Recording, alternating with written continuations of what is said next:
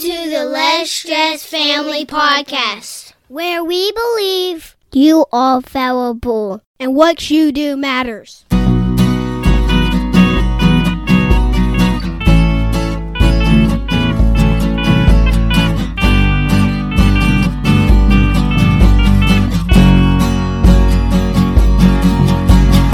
This is episode 143. I am Justin. And I am Shauna Wood. How are you, honey? I'm well. How are you today? I'm very good. Sun's shining.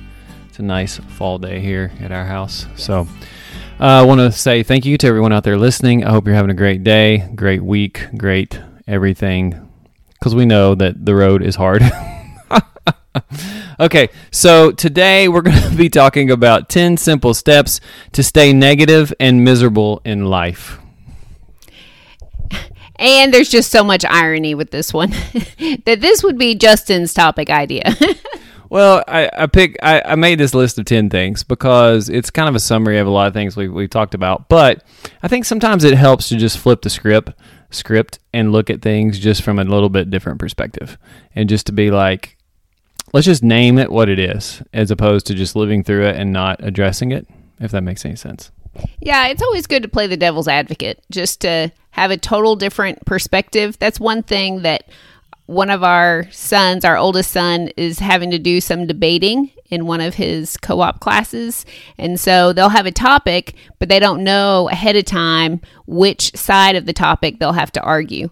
So it's been very insightful as he's, had to argue points that maybe weren't his usual belief, just because you learn new things when you look the opposite way. So today we're looking from the opposite direction. Right, and you have a story or two for us, the story about perspective and the two wolves. An old Cherokee chief was teaching his grandson about life.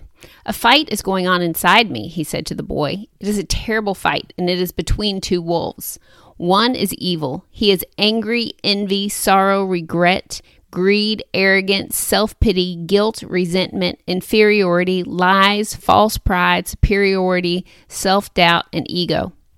The other is good.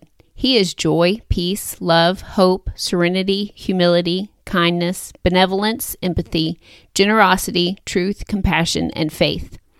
This same fight is going on inside you, and inside every other person too." The grandson thought about this for a minute, and then he asked his grandfather, "Which wolf will win?" The old chief simply replied, "The one you feed."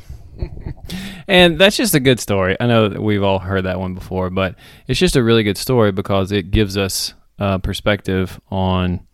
What are you doing? You're breaking the internet. Stop it.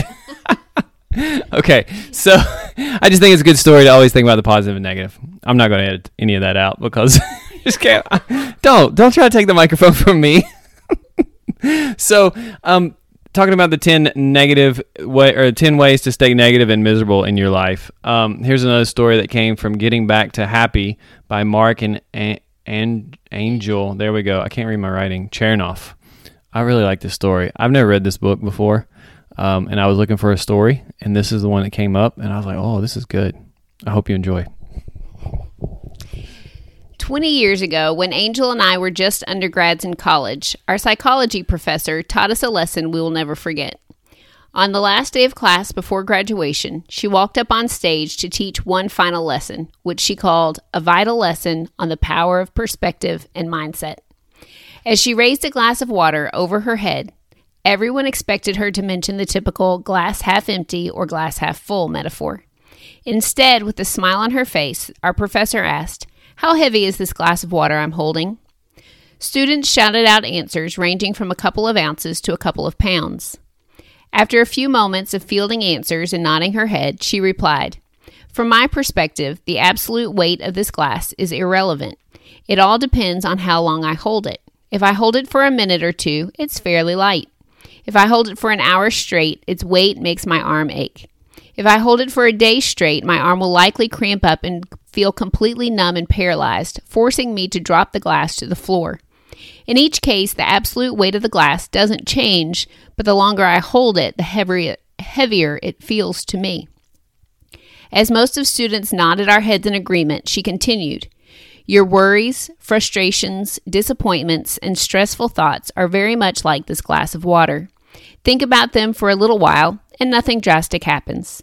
Think about them a bit longer, and you begin to feel noticeable pain. Think about them all day long, and you will completely numb out and feel paralyzed, incapable of doing anything else until you drop them. I love that story because a lot of the negative things that I carry, when I look at it, I'm like, it's just being negative about this. Like when I try to I think the Holy Spirit's like, hey, are you going to keep carrying that negative thing around? It's like, yeah, it's real small. I like it. But it's like it said, when you hold the negative things over your head, like all day long, or you keep coming back to it, like you just get miserable and it gets very painful. Agreed. Okay, so here we go. 10 simple ways. Basically, what do I say? What is the title here? 10 simple steps to stay negative and miserable in life. First step, don't be thankful throughout the day. I feel like sometimes I get started being thankful, and those are usually great mornings, but then something might happen, and I shift to not being thankful, not carrying that thankful heart. And so then I kind of get sidetracked, and I don't stay in a thankful mindset. Now, again, that doesn't mean the whole day is going perfectly. It just means my heart is bent toward being thankful as opposed to being ungrateful. That's number one. And I think a great way to do that is to start comparing. If you start comparing yourself to other people, that is a really good way to lose the thankfulness in your heart. Yeah, very good. Yeah. Or in the other way, too, is you hear people who are going through much harder times. We just had this conversation with one of our sons. He saw someone who's going through a much harder time than he was. And it really, like you said, you could see the smoke coming out of his ears and the gears turning in his head because he was processing, like, I do have a lot to be thankful for. Okay, number 2, stay default pessimistic. And I think a lot of times this is our education. Academia can kind of teach you to just be negative, like critiquing things, like that critiquing mindset. And that doesn't really carry real well sometimes out of academia. You can stay just default pessimistic about everything. And honestly, I can think about several people who stay default pessimistic because, I don't know, what they watch the news or whatever all the time. They keep it on all the time. I don't really like to be around those people very long. I think as far as the academic world goes, sometimes we need to let go of those fancy thesis papers and grab hold of a box of Crayola crayons. That's good. That's profound. That's good. So that was number 2. Number 3, focus on perfection. And we did a podcast about that, but it's such a way to steal your joy is to focus on perfection, which again, we talked about. It's a distorted reality that you believe you can or you will arrive at that point about whatever you're talking about, a song you're playing or whatever. And then you can keep that, I've arrived here in a perfect state forever. And you can, like we talked about before the podcast, I don't remember what number, with our son, who is more perfectionistic than probably any of us. And it does help him. Like, it really can be a positive thing. But if he starts looking at the world that way, he can get really in the funk, nasty, miserable for everybody real quick. Yeah, it's actually not really fun way to live if you are expecting perfection of yourself or of other people. So not fun to be around those people, not fun to be that person. So number 4 is having a negative physical atmosphere. Yeah. Keep it all cluttered. If you want to stay miserable in our house, keep it cluttered. Within the past week or so, you've gone into the closet of doom. You came back out, but there was so much dust. That's a reference we have to our kids' closet that I built. It's a pretty good sized closet. It's enough for 3 kids' clothes, but we just totally let them in charge. And FYI, the kids are just turned 5 and 8 and just turned 11-year-old boys. Yeah, and their organizational skills are probably definitely not where you would be at. But the whole thing is, that negative physical atmosphere, we have found, just for example, not just in the closet of chaos. But how many hours have we spent looking for shoes when we were all ready to walk out the door? That is exactly what I was thinking about. I don't know if it's just like a genetic defect in our family alone, but I tell you what, that is a great way to ruin a morning, is to be ready to walk out the door and have some kid, Mommy, I can't find my shoe. I can't leave. And I'm looking at the clock and, we're digging through things and it's terrible. Yeah. Because usually, we know when those mornings are happening now. We're like, hey, tomorrow morning we need to leave early. So lay out your clothes, try them on. Because, man, some of our kids are growing so fast. Like, they'll wear clothes literally. We had one kid this year in 2020. The clothes he wore 2 weeks ago, he put them back on and he looked like he was going to go wading in the river, because he's just grown so much, which is fine. So we say, okay, try on these clothes, make sure they fit. And we forgot to talk about the shoes part and get your socks out and everything else, but except the shoes. I bet we spent, I don't know how many hours we have spent in our life ready to walk out the door looking for somebody's shoes. It's not funny. Yeah, I know. But at some point, I'm just to the place now. I'm like, just go barefoot. So the whole point is, you can't live in a perfect house, especially with children. We just given up on that. It's like, oh, should I put that third coat of paint on? Nah, the wall's going to be smeared with handprints by next week anyway. So, but the whole point of having a physical workspace where you can handle it and not stay miserable.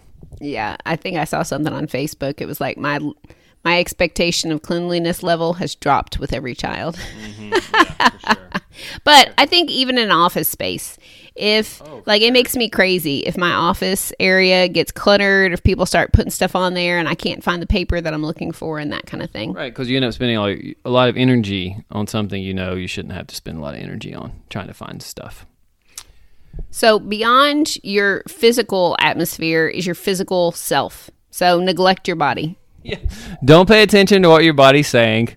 And a lot of people, it is really hard. Like through trauma, the research shows that if you've had trauma or difficulty in different times in your life, you quit registering what your body's actually saying to you. Like there's science behind that. But people would wake up in the morning, go out the door, fast, don't exercise, don't stretch, don't feed themselves well.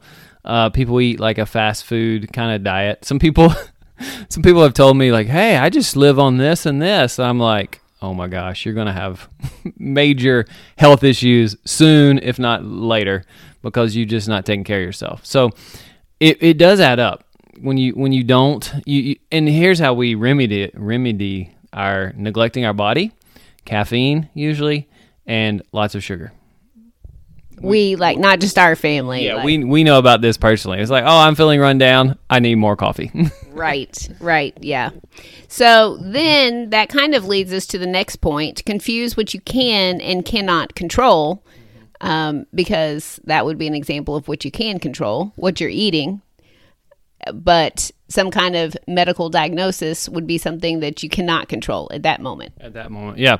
I'm amazed at how many people feel like they're going to be able to control who the president is, or what some politician does, or some social event. Like they really, deep down inside, they're behaving like they feel like they're in control of the situation, and that if they voice their opinion loud enough and over the top of more people, that they'll actually control the situation.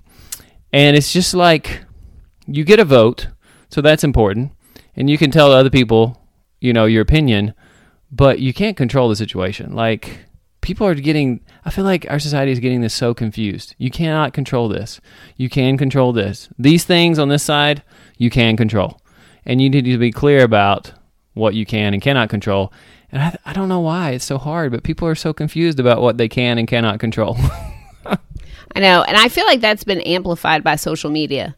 Like somehow if I post enough really, graphic or obnoxious or verbally loud capital letter posts, that somehow that is going to impact things and control an outcome. Right. And I do think it's okay. I mean, it's great to share your opinion and your view on something. That's awesome.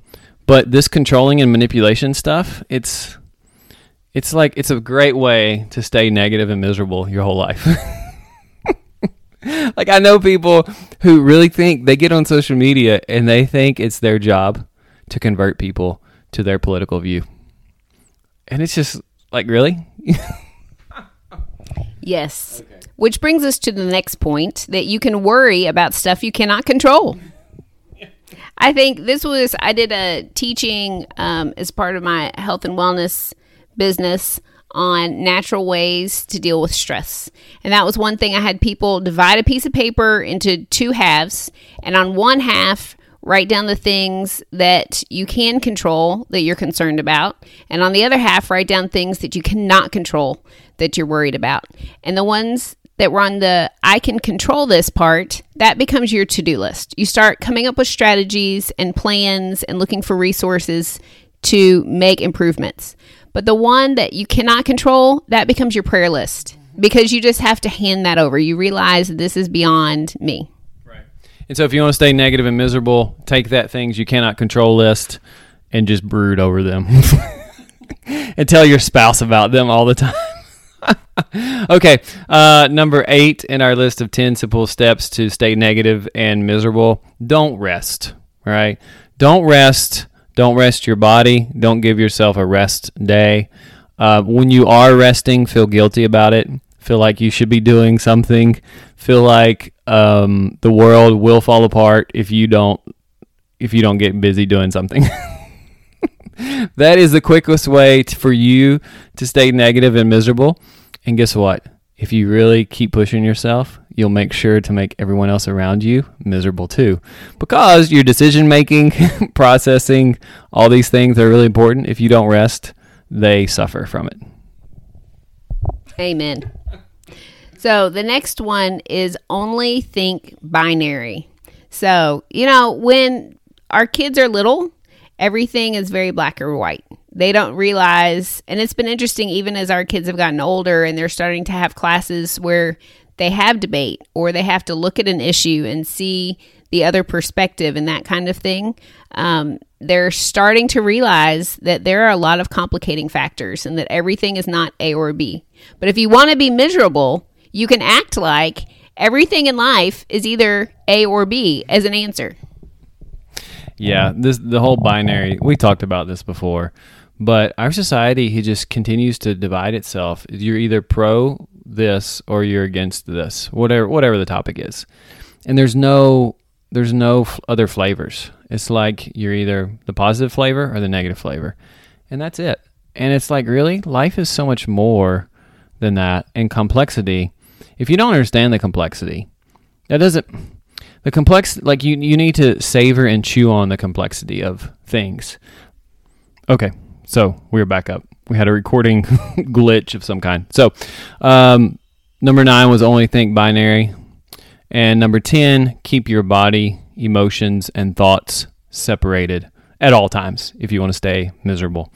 It's interesting, the Greek word in the New Testament for salvation is sozo, and it means salvation of not just your soul, but actually your mind, your emotions, your physical body, all of your whole self.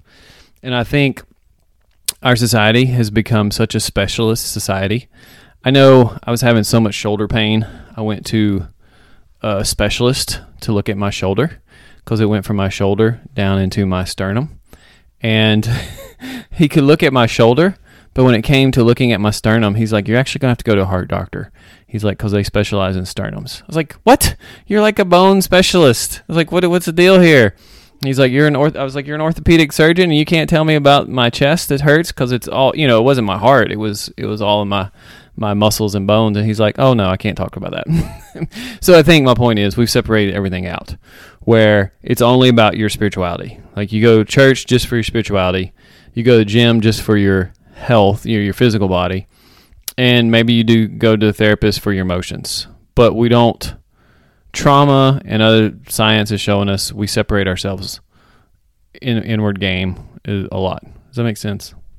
Yeah, absolutely. And I think, when we are able to connect those things, then we can see healing in all kinds of different areas. But the thing is, it's almost like the story of the 3 blind men who were each had a hand on the elephant, and they were describing, and one was feeling the tail, and one was feeling the leg, and one was feeling the trunk, and none of them knew what the thing was, and they were describing different parts, and they thought it was like different creatures or whatever. And that's how it is with ourselves. When we're so isolated and we only see this one part, then we're really missing the big picture. And when you're missing the big picture, that's a good way to stay miserable. Right. Yeah, so for me, I have to sit down sometimes and actually think about, what are my emotions right now? What do I feel? And for some of the people that may be like, man, that's totally weird. I always know what I feel. Like, no, I don't usually pay attention at all to what I feel. And a lot of times I don't really pay attention to what my body's telling me. Like, oh, my knee hurts. Oh, I didn't even pay attention to that, you know? And so there's little things you can do. Maybe we'll talk about this sometime in the future. But there's little things you can do to actually become aware of your emotions and your body and your thoughts. So those are 10 things you can do to stay miserable. Negative and miserable in life. Ready, set, go. You have anything else?